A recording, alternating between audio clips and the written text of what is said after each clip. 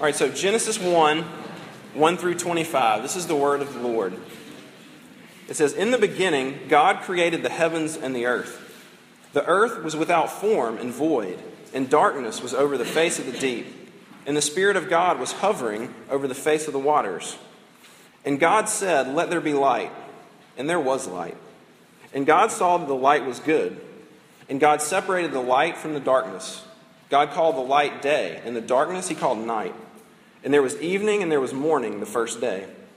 And God said, 'Let there be an expanse in the midst of the waters, and let it separate the waters from the waters.' And God made the expanse and separated the waters that were under the expanse from the waters that were above the expanse. And it was so. And God called the expanse heaven. And there was evening and there was morning the second day. And God said, 'Let the waters under the heavens be gathered together into one place, and let the dry land appear.' And it was so. God called the dry land earth, and the waters that were gathered together he called seas. And God saw that it was good. And God said, 'Let the earth sprout vegetation, plants yielding seed, and fruit trees bearing fruit in which is their seed, each according to its kind on the earth.' And it was so.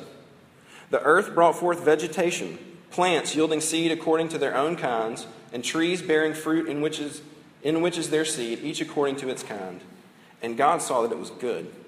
And there was evening and there was morning the third day. And God said, 'Let there be lights in the expanse of the heavens, to separate the day from the night, and let them be for signs and for seasons, and for days and years. And let them be lights in the expanse of the heavens to give light upon the earth.' And it was so. And God made the two great lights, the greater light to rule the day, and the lesser light to rule the night, and the stars. And God set them in the expanse of the heavens to give light to the earth, to rule over the day and over the night, and to separate the light from the darkness. And God saw that it was good. And there was evening and there was morning the fourth day. And God said, 'Let the waters swarm with swarms of living creatures, and let birds fly above the earth, across the expanse of the heavens.' So God created the great sea creatures, and every living creature that moves, with which the waters swarm, according to their kinds, and every winged bird according to its kind. And God saw that it was good. And God blessed them, saying, 'Be fruitful and multiply, and fill the waters and the seas, and let birds multiply on the earth.' And there was evening and there was morning the fifth day. And God said, 'Let the earth bring forth living creatures according to their kinds, livestock and creeping things and beasts of the earth according to their kinds.' And it was so. And God made the beasts of the earth according to their kinds, and the livestock according to their kinds, and everything that creeps on the ground according to its kind. And God saw that it was good." The grass withers, the flowers fade away, and the Bible says that you and I are like the grass and the flower that withers and fades away. But the Word of God stands forever. So let me pray for us before we look at it a little further. Heavenly Father, as we come to this text that many of us might well in some ways be familiar with, we come to your Word. And so we pray that you would be here with us.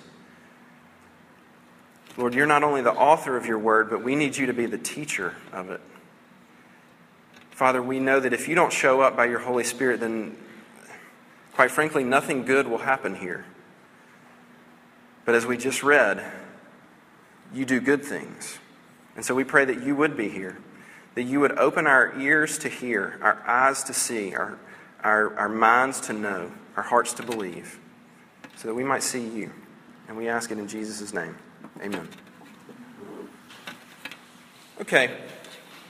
You've probably had an experience like this. Have you ever tried to dive into a television show, TV show of some sort, in the middle of it airing, right? Like if you're not watching The Walking Dead, which you're missing out, by the way. This whole semester, tons of TV illustrations, and you'll see why. So if you're not watching The Walking Dead and you decide to sit down in whatever we are, like season 9 or I have no idea, and you try to dive in and start watching it, you kind of know what's going to happen, right? You can begin to pick up some pieces and kind of figure out a little bit of what's going on, but you're going to have a lot of questions. You're going to wonder who is that guy again, and what's his relationship to that person, and why do they always try to... You're going to have a lot of questions. Maybe you've been on the flip side where somebody tried to watch a show with you and they just keep asking you those annoying questions. And like I said, you can begin to get a little of it, but really what you need to do, if you want to really grasp what's going on in the current episode, is do what? You need to go back and watch season 1, right? You need to start at the beginning, right? Season 1 is the backstory. It's where everything started. It's where you're introduced to the main characters, the themes. You get the big idea. And so most of your questions are going to be taken care of when you go back and look at the beginning. It'll help you understand what's going on now. And so this semester, every week that we're together here, we're going to be studying through the book of Genesis. We're going to study through the first half of Genesis. And the reason we're going to do that is because I'm going to say, in a sense, Genesis is like season 1 of life. It's the backstory. It's the beginning. It's where it all started, right? And so if you and I want to understand what we're experiencing now, if you want to understand yourself better, if you want to understand who God is and what a relationship with Him is all about, if you want to understand the world around you, the questions that you ask, even though, in a sense, the sort of everyday questions of life, like, why is my roommate such a terrible person? And why do we have so much trouble getting along? I guess that's funny because nobody has a bad roommate, right? Everybody's good. Why are my parents always on my back? Why can I not get that person out of my mind since I saw them this morning? Why can I not stop doing that, whatever it is for you, that you want to stop? Why can't you stop? That if you and I, as we begin to if we want to find answers to those questions, I want to suggest to you that a great place to begin is to go back to season 1, so to speak. Right? To go back to the beginning, to the backstory of everything, which is Genesis. And I think we'll begin to see that will inform so much of what we experience here and now. All right, so that's sort of our intro of where we're heading and what we're doing for the semester. And so to sort of kind of dive into this first passage, sort of introduction to this passage tonight, I want to kind of go a little further with that analogy, right? If Genesis is is sort of season 1 of all of life, then really this first part of Genesis, right, the first few verses are really like the pilot episode. This is like episode 1 of all of life, right? It introduces the main character of the whole thing. Has anybody watched the show Justified? Anybody? All right, raise them high because I want to know. I want to know who the coolest people in here are. Okay, right. There are 4 of you. All right, we'll talk after. Justified, I don't know it's stopped running now, but okay, it's a great show. And I watched it this summer, and as I was thinking about this, diving into the sermon, Justified popped into my mind. The opening scene is basically, you meet this Kentucky cowboy-looking United States Marshal. And he is having sort of this stare down with this kind of gangster thug guy, this sort of low-life guy in Miami, this kind of crime boss. And he looks at him and he tells him, he says, "You've got 2 minutes to get out of town, or I'm going to shoot you." And so they stare down for a little bit. The bad guy reaches for his gun. The cowboy U.S. Marshal reaches for his gun, beats him to the punch, and shoots him and kills him. And so it's like the show right there in the first 2 minutes is saying, look, we want you to meet United States Marshal Raylan Givens. And here's what you need to know about Raylan. He's from Kentucky. He's cocky. He does things his way. He doesn't give a rip about what anybody else thinks. And he always shoots the bad guy and wins. That's the whole show. And it's awesome, okay? And so you get right there in the very beginning. You get introduced to the main character, and in some sense, kind of the whole thing is summed up because you meet the main character and you find out who he is and what he's about.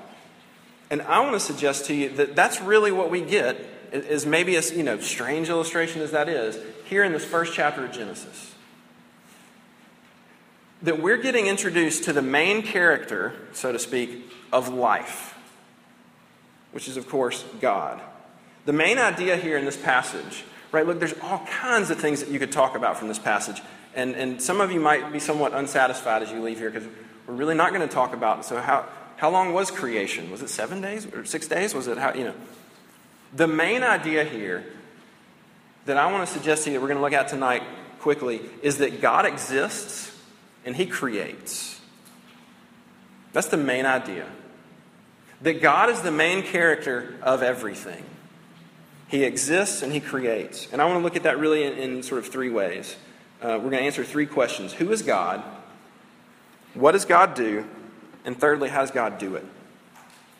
So first, who is God? And look, obviously that's an enormous question. You could do an entire sermon series forever on who is God. And we're going to try to sort of quickly say this in one point. But a handful of different aspects that you see in this passage. And the first is this, that God has always existed. And I'm going to kind of cut to the end here real quick and tell you what I'm trying to do with this first point about who is God. I just want to sort of paint this picture that the Scripture paints of the enormity of God, okay? And the passage basically just tells us that God has always existed. Right? Interestingly enough, the Bible doesn't give you an argument for God or try to prove His existence. It just says He exists because He does. And there are plenty of other passages in Scripture that bear that out and say it very clearly. Psalm 90, for one, for you note takers. And so I want you just for a second to let that sort of blow your mind. Because maybe you hadn't done that in a while, and it's kind of fun. To think about the fact that God has always been. Always. Like before He created the world that we just read about, before that, He always was. Always. That He never started. He's just always existed. It's something that you can't wrap your mind around, really. But what an amazing thing. God has always existed. Second thing I want you to see is that He's all-powerful. I mean, if you've grown up in the church, this is a story, that you've heard, probably plenty of times. But try to hear it again for the first time, right? God created everything. And how did He do it? By talking. Right? What did God do? He said, does it say God wanted light, so He went out and made light? No. God said, let there be light, and there was light.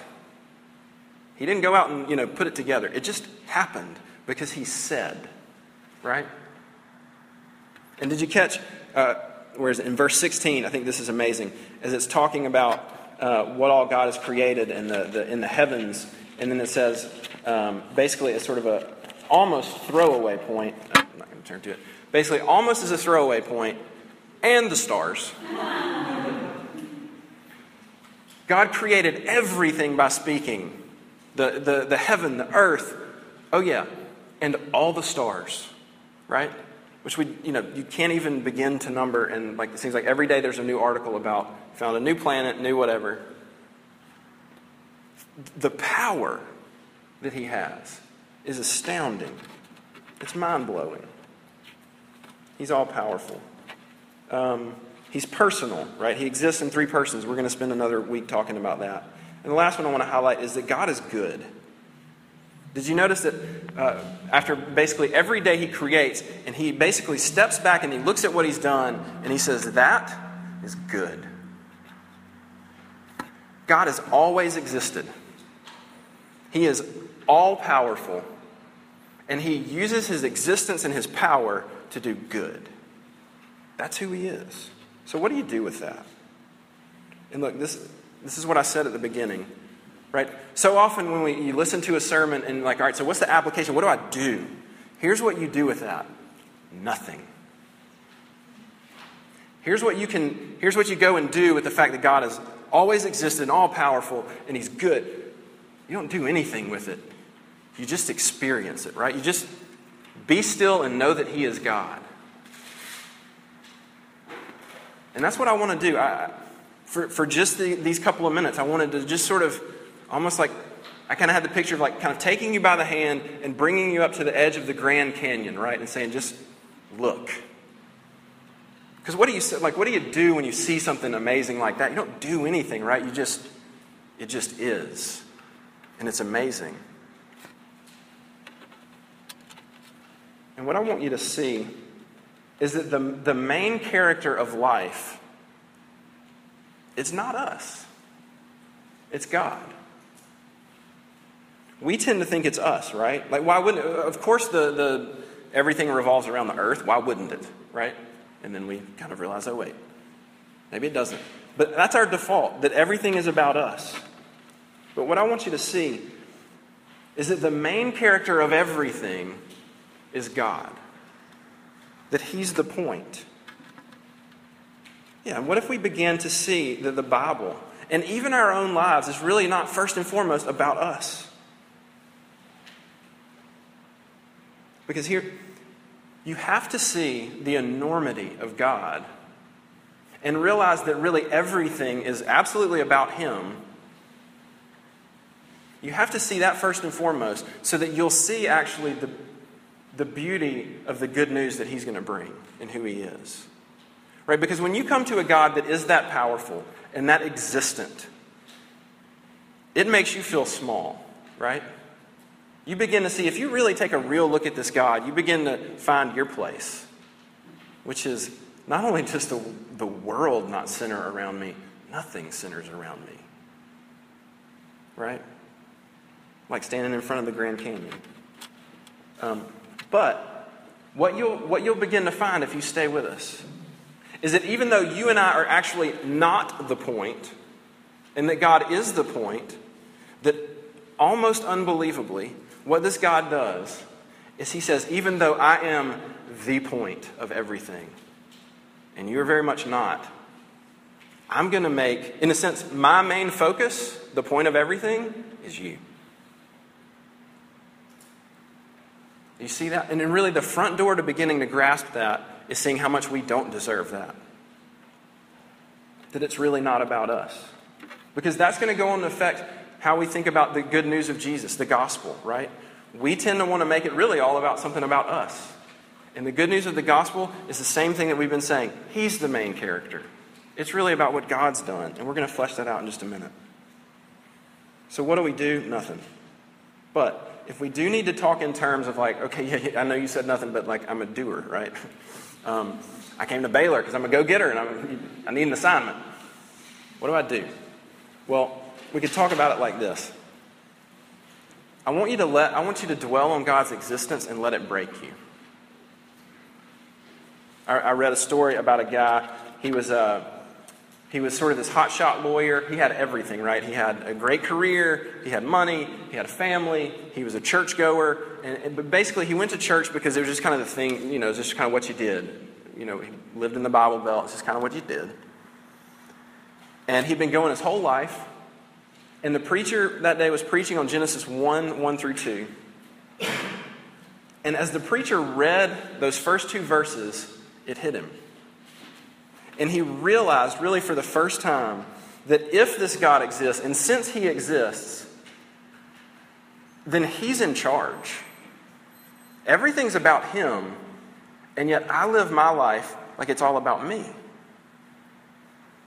And those two things cannot go together. And he was really converted that day because he saw the enormity of God, and it, in a good sense, broke him. And that's what I want you to see. Because if you find yourself in that position, it's actually a great place to be because of what we're about to say now.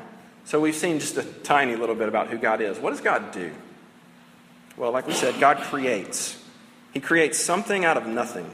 Right? Verse 1, we read, God creates the heavens and the earth. Right? In other words, He created the raw materials.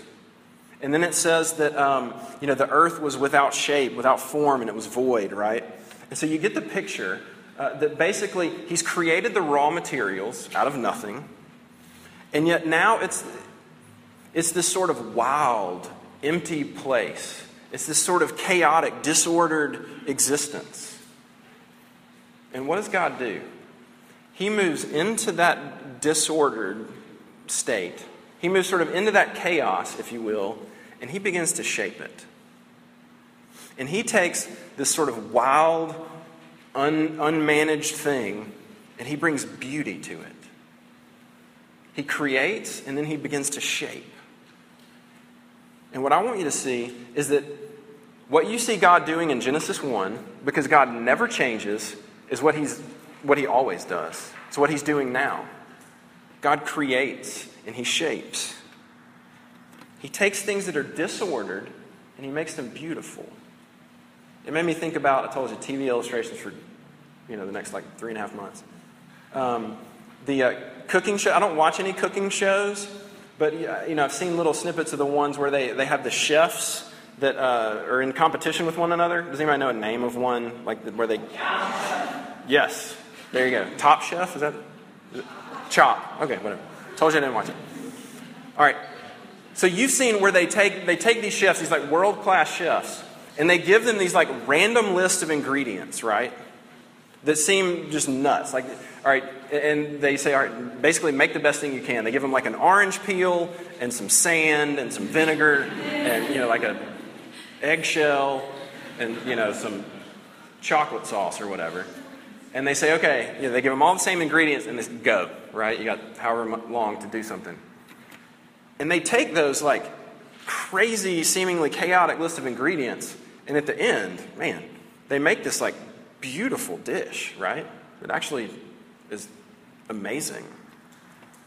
And that popped to mind because I think that's a little bit of what God does, right? He moves into sort of disordered, chaotic lives, and he makes them beautiful.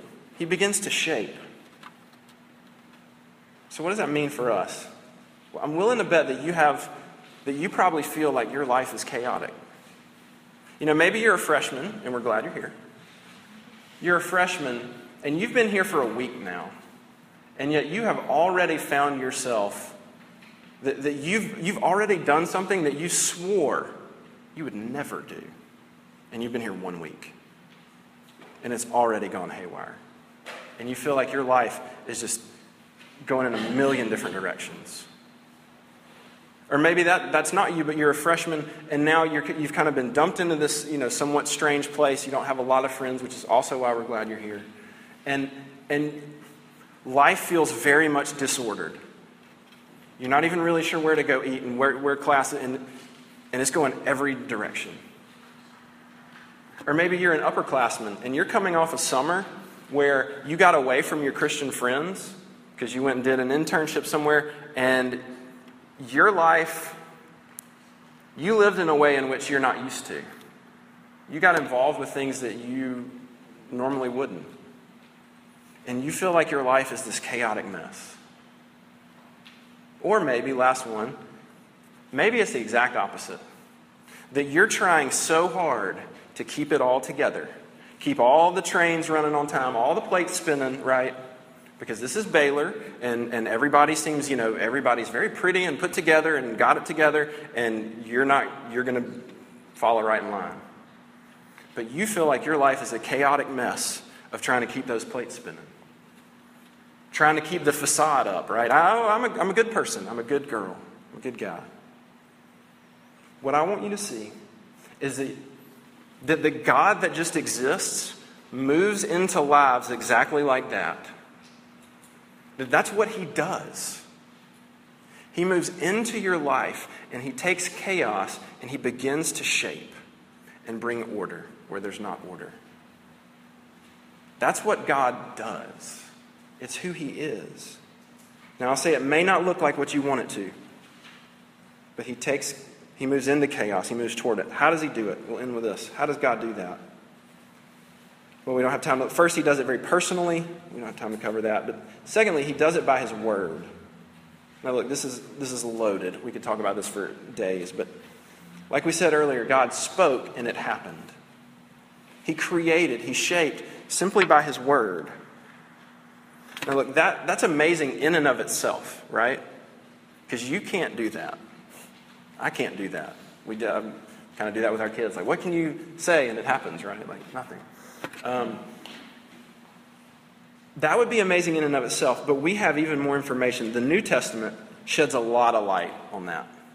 Get this. This is amazing. John 1 through 3, tells us that in the beginning, that's how John starts out, in the beginning, sounds familiar, right? Was the Word. In the beginning was the Word, and the Word was with God, and the Word was God. And then verse 14 goes on to say that the Word became flesh. The Word became flesh and dwelt among us. And it's very clear that he's talking about Jesus Christ. Do you see what's going on? The same word, in some sense, that God used to create the heavens and the earth, and to create you, which we'll look at in a week or two. That same word, in some sense, takes on flesh. And he comes to live on this earth. To continue exactly what we see him doing here. And what we said, he still does, right? He comes and he walks into disordered, chaotic lives to create and recreate. So what we see in the New Testament is the same thing. The Word entering into darkness. And this time it's real, spiritual darkness. Right? Jesus, in the person and the work of Jesus Christ, God's Word comes again, and he steps into the chaos. But he doesn't just come and step in and start sort of directing traffic. But what he does, what Jesus is all about, the same Word, he comes and he steps into the chaos, and he actually takes it on himself. Because he takes your place. He offers, the good news of the gospel is that the creative Word, Jesus, shows up and he says, I will be you for you. I'll take the sin and the death that you deserve for all your chaotic living, and I will take that on myself. I'll walk into it. And I'm going to give you all the righteousness, all the good stuff that I earned, I'm going to give it to you. I'm going to bring order to your life. Romans 4:17, when it talks about God, says this. It talks about God who gives life to the dead and calls into existence the things that do not exist. Right? He calls into existence things that don't exist. So that means that when Jesus comes into your life, and like I said, it may not look like what you want it to, but he brings life where there's death. And then he begins to shape so that when you look and find in yourself, you know what doesn't exist is a compassionate heart. What does exist is a heart that judges everybody. I walk across campus and all I do is judge everyone. Right? That God causes the things that do not exist to exist. That he steps into even that kind of chaos, and he works to bring about more and more a heart that actually loves people. He can bring about a will that actually can say no to sin. He can bring about a heart that actually loves God. Let me end with this last thought. How do you experience that? If you're here and you think, that sounds great, but okay, so what? Well, interestingly enough, you experience that in the Word of God. Right? The New Testament talks about, in a sense, two things as the Word of God. Jesus Christ, the Word incarnate, and itself. God's Word, the written Word. The Bible, right? The Word is the power. It's where we meet the Word incarnate, Jesus. And so I just want to end with an invitation. It's really a twofold invitation. First, I want you to know that Jesus invites you into that. He invites you to come and be a part of him. He invites you for you to give him your chaos. And he offers you that for free. And the second invitation is for you to come back to RUF. Because if where you meet this Word incarnate is in the Word written, then I would invite you to come back to a place. Put yourself in a place where every week we're gonna explore that. We're going to look at the Bible and see what it has to tell us. And look, if it's not here, that's okay. We want you to come back. But if it's not here, please do it somewhere. But we want to invite you back to do that here so that you can experience the creative and recreative power of Jesus. Let me pray for us. Heavenly Father, we have tread in waters that are so deep. And without your Holy Spirit, they are far too deep for us. But Father, thank you that you are good. We pray that your truth would begin to work on our hearts if it never has. That it would continue to work on the hearts of those in which it has been at work for years. So that we might know you and draw closer to you. Jesus, we ask this in your name. Amen.